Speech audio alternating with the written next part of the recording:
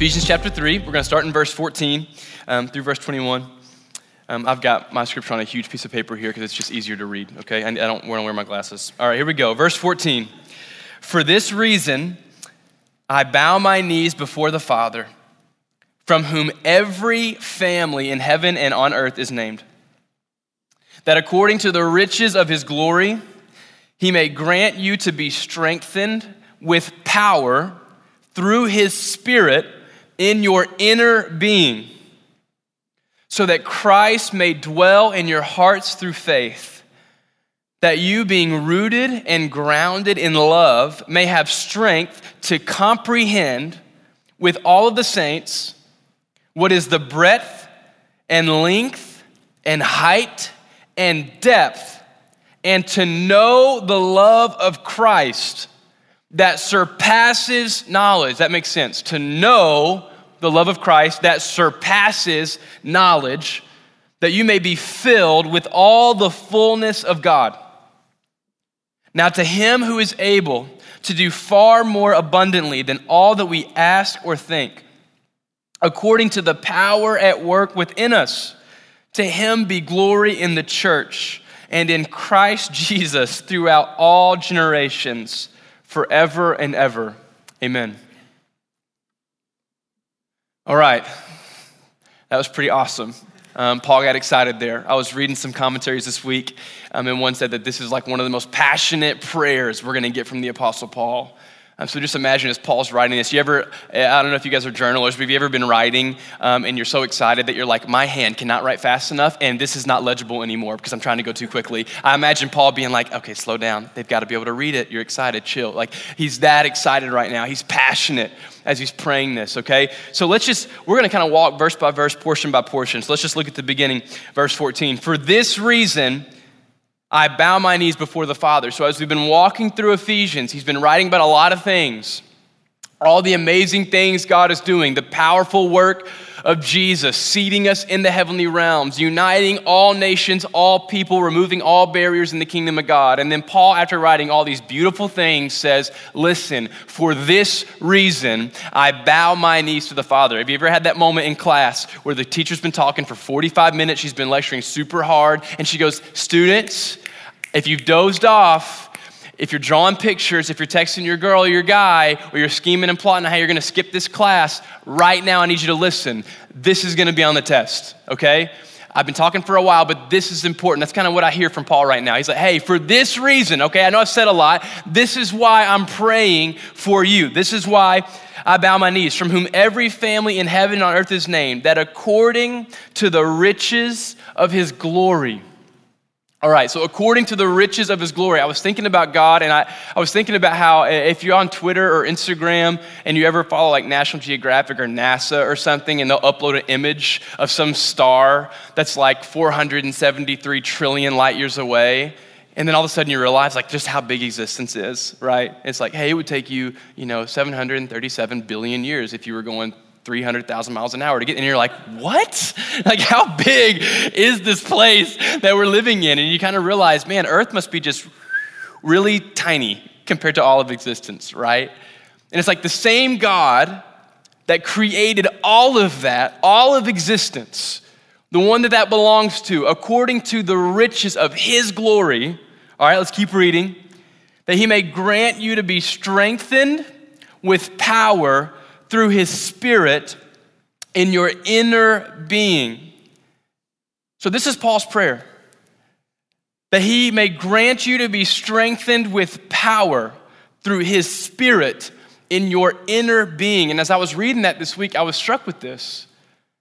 I was like, I wonder why Paul didn't just stop it like that you be strengthened with power, because that feels powerful. If Paul's just like, hey, the Spirit would strengthen you, it's like, great.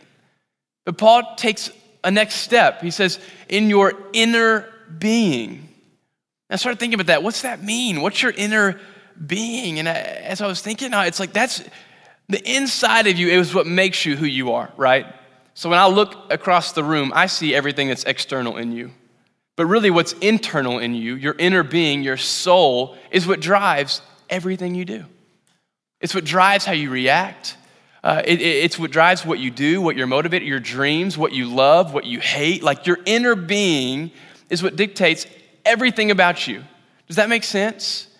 And Paul is going to write here that he wants God, by his Holy Spirit, according to the riches of his glory, to have complete access to your inner being. And I started thinking about my year, 2017, so I'll catch you up on what my year's been like. We haven't talked in a while. So 2016 was one of these like really cool years for me.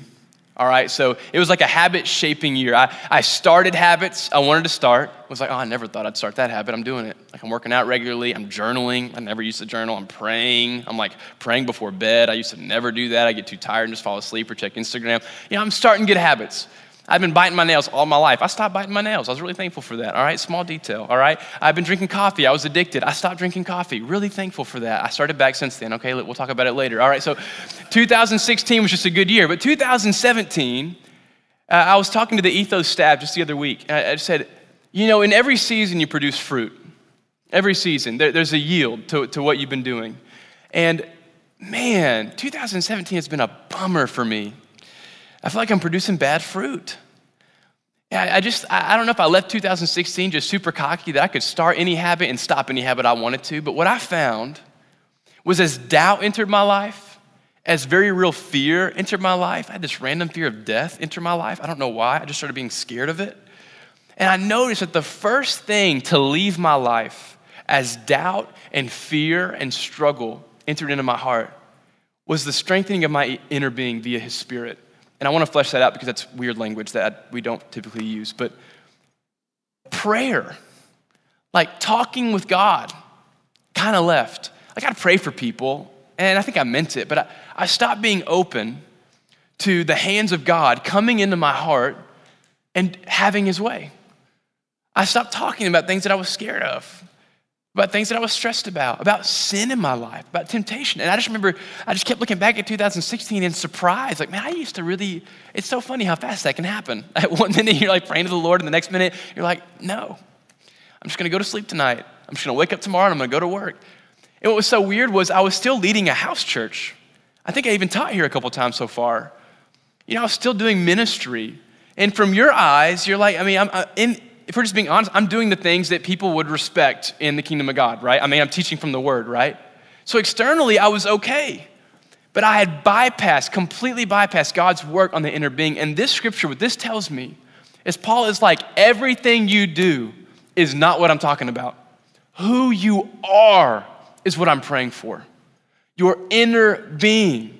That no matter what you're doing externally, no matter what people see in you, that what I'm praying for is that the God of all things, according to the riches of his glory by the power of his Spirit, would strengthen your inner being.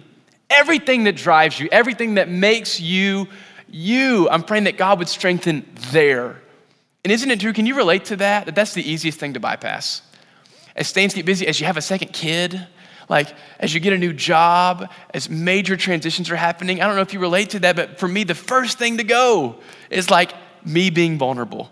Like me being like, God, let's talk about the condition of my heart as I'm stressed. It's like, no, I don't want to talk about that. Why? It stresses me out. I'm stressed about it. Like, I don't want to talk about it. But Paul says, I'm praying that that's the first thing that happens, is that God gets access there. Now let's keep reading in verse 17. It says, so that Christ may dwell in your hearts through faith. Now, at first glance, when I read this week, it kind of sounded like a salvation moment.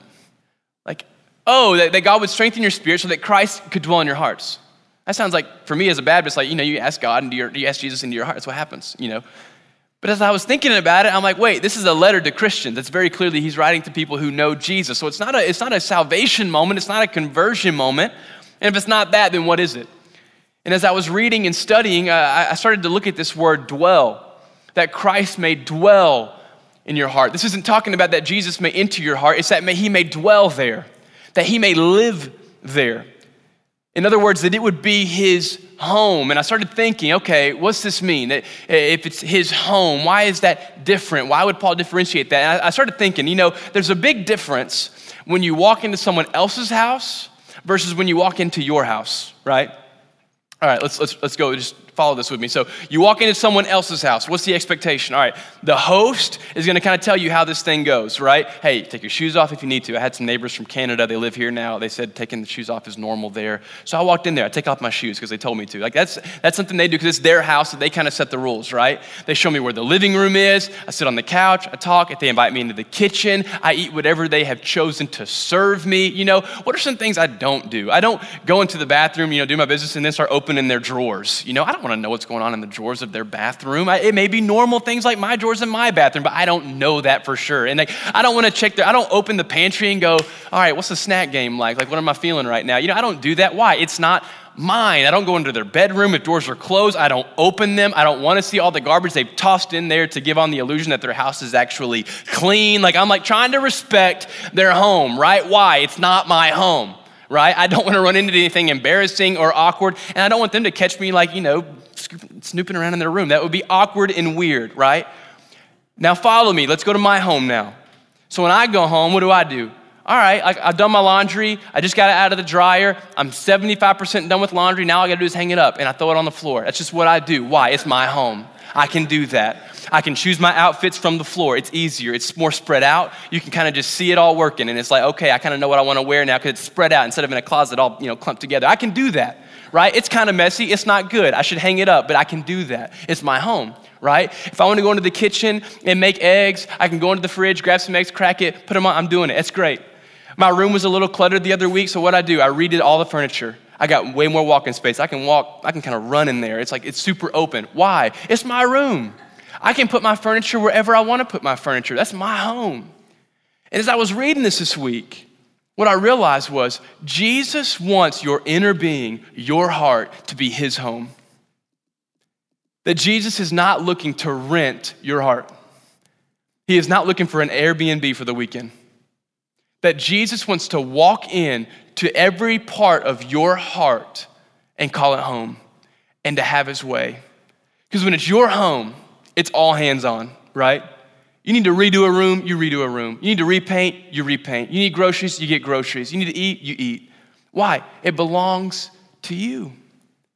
As I was reading this passage, I'm like, man, what God is asking here is that Jesus would have all access to the homes that is our hearts. That there wouldn't be this awkward agreement to where Jesus, okay, this is my room right here. The door's often going to be closed. These two doors are closed, but you can have this. This is your room. There's a living room. There's the kitchen. If you have any questions, run something by me. But if doors are closed, please stay off.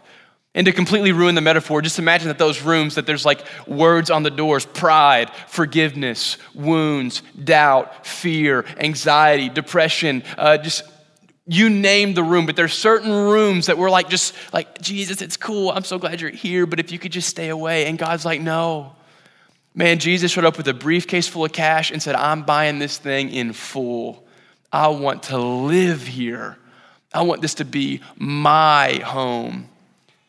And right now, as we're talking through this, I felt me this week, sitting in the chair, feeling the tension, feeling the hands of my heart, grab onto the things that I don't want to let God have access to.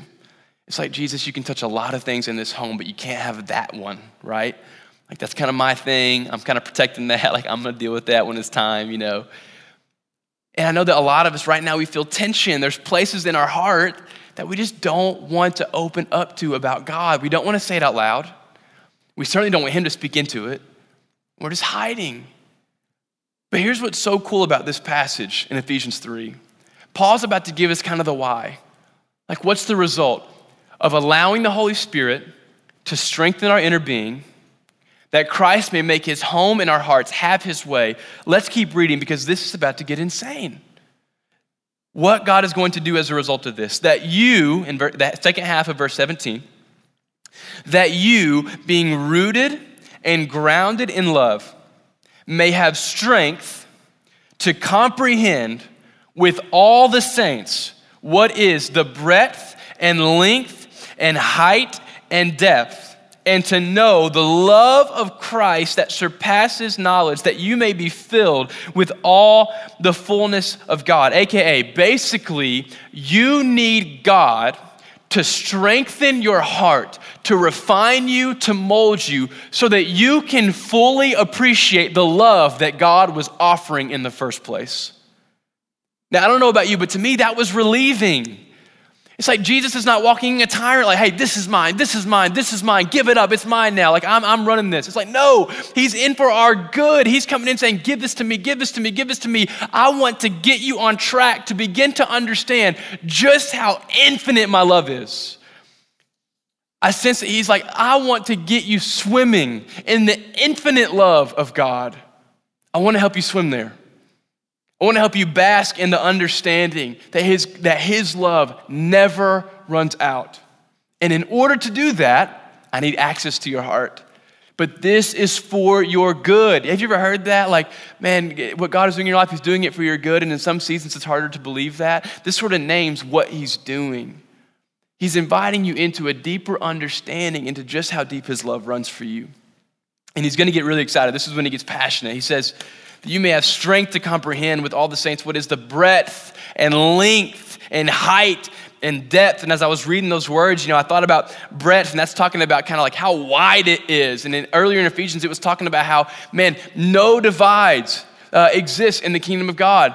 No racial, no gender, no socioeconomic, nothing exists. Jesus is here to unite all of us. That love, that is that wide, no continent, no nation, no state, no province. Nothing can separate the love of Jesus. It covers everything. It's that wide. It says the word length. In John 6:38, Jesus says, for I've come down from heaven, not to do my own will, but the will of him who sent me. Jesus travels a great length from all of glory down to earth. He comes here to be with people to show his love. He travels a great length. He talks about height. In Ephesians 2:6, it says that we have been seated with Jesus in the heavenly realms. Man, Jesus didn't only travel a great distance, he took us a great distance up. He sits us in the heavenly realms with him. Man, he invites us into the family. What depth in Philippians 2:8, it talks about Jesus taking on flesh, humbling himself, going to the low of lows. We're talking about the King of glory, angels singing his praises for all of eternity. And he instead takes on flesh and washes feet that had to be covered in mud and feces, and takes a cross. And while on the cross says, Father, forgive them. Like perfection comes to the lowest of lows. It says, I love you. This is what's at the table. This kind of love. And I'm not talking in like metaphor right now, because we hear this and like right now, some of you are so slow to go, oh yeah, that's at the table for me.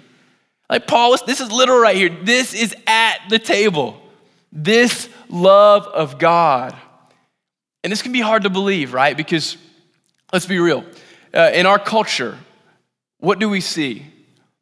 Like, what idea of love do we really see on display, right? When I think about it, I think about even now as I'm dating someone, I'm trying to weed out some of like the false understanding of love, like this like rom-com emotional love, like you feel it, you feel good all the time. Like, oh my gosh, I saw them, we locked eyes, and I was just done from there, and they never got on my nerves ever, Like, that's not real life, that's not real love. Like, love takes commitment, but we don't see that very often on display or adored in our culture. We see reciprocated love. They treat me super well. They love me. They walk with me. I love them back. It's like we don't hear love your enemies a whole lot. We don't really see that adored in culture or uplifted. It's like this kind of love that we see displayed in Jesus is only available in Creator God. It is only made available by the Spirit of God. And it is at the table for you. And it goes further. It doesn't stop with us. We as the church, straight up, are the body of Christ. It's like that is our responsibility, right? We are the body of the living Savior of the world who embodies this love. And we have this mission to go and make disciples. There's some things about Jesus that can feel vague and ambiguous. Like, okay, what do you mean there? But when he says, go to every nation, baptize in the name of the Father, Son, and Spirit, that wasn't a parable, right? Like he was like, oh, go do this. If you're looking for a calling, this is the calling right here, okay? Like this is his command. And we as a church cannot begin to exhibit the depth of this love until we understand that it is 100% available to us. And that in order to access this love, in order to live into this love, we must first let God examine our hearts by the power of His Spirit.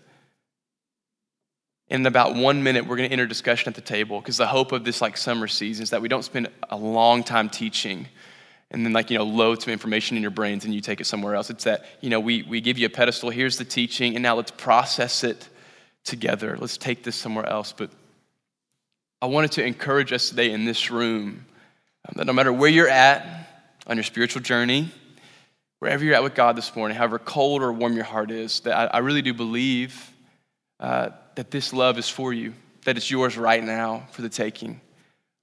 That Jesus longs to take you deeper and deeper into this infinite love, and then He longs to show this love through the world.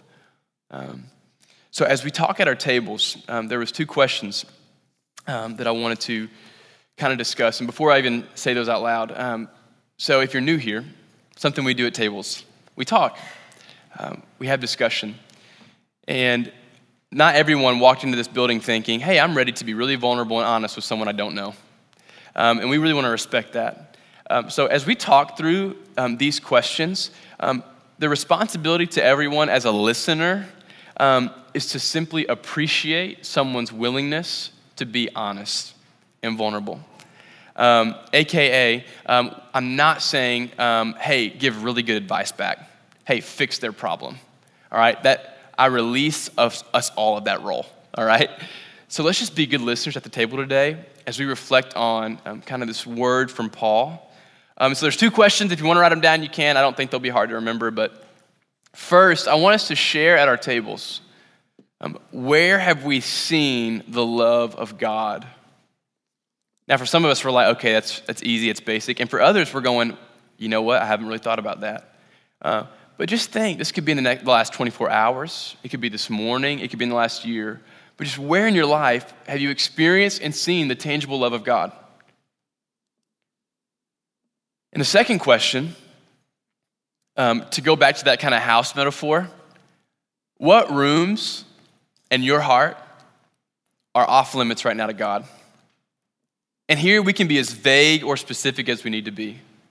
But I thought this would be an awesome time to, 1, remember that God loves us for real, that He really does have our best interests at heart. And 2, because of that, we can trust Him for real with some of the things that right now we're just slow to trust Him with. And you can be as vague or specific as you need to be here, because you don't know, you may not know the people at your table, and so you're like, I don't want to get into the darkest parts of my heart right now. That's okay, I understand that. And if you don't want to share, you can simply say, hey, I'd love to hear from you guys. But these are the 2 questions. For the next 10 minutes, we're just going to play some music, super chill vibes, talk at our tables. And then in 10 minutes, I'm going to come back up, and then I'll give you some instructions for communion that's already at your tables. And then we're just going to worship together, and I'll give you some more instructions after that. But for the next 10 minutes, let's share that. Where have you seen the love of God in your life? And be specific. And then 2, what are some rooms right now in your heart that are simply just off limits? God doesn't really have access to. Does that make sense? Is that cool? We can respond. Is that cool? Is everyone okay? Okay, awesome. Let's do it.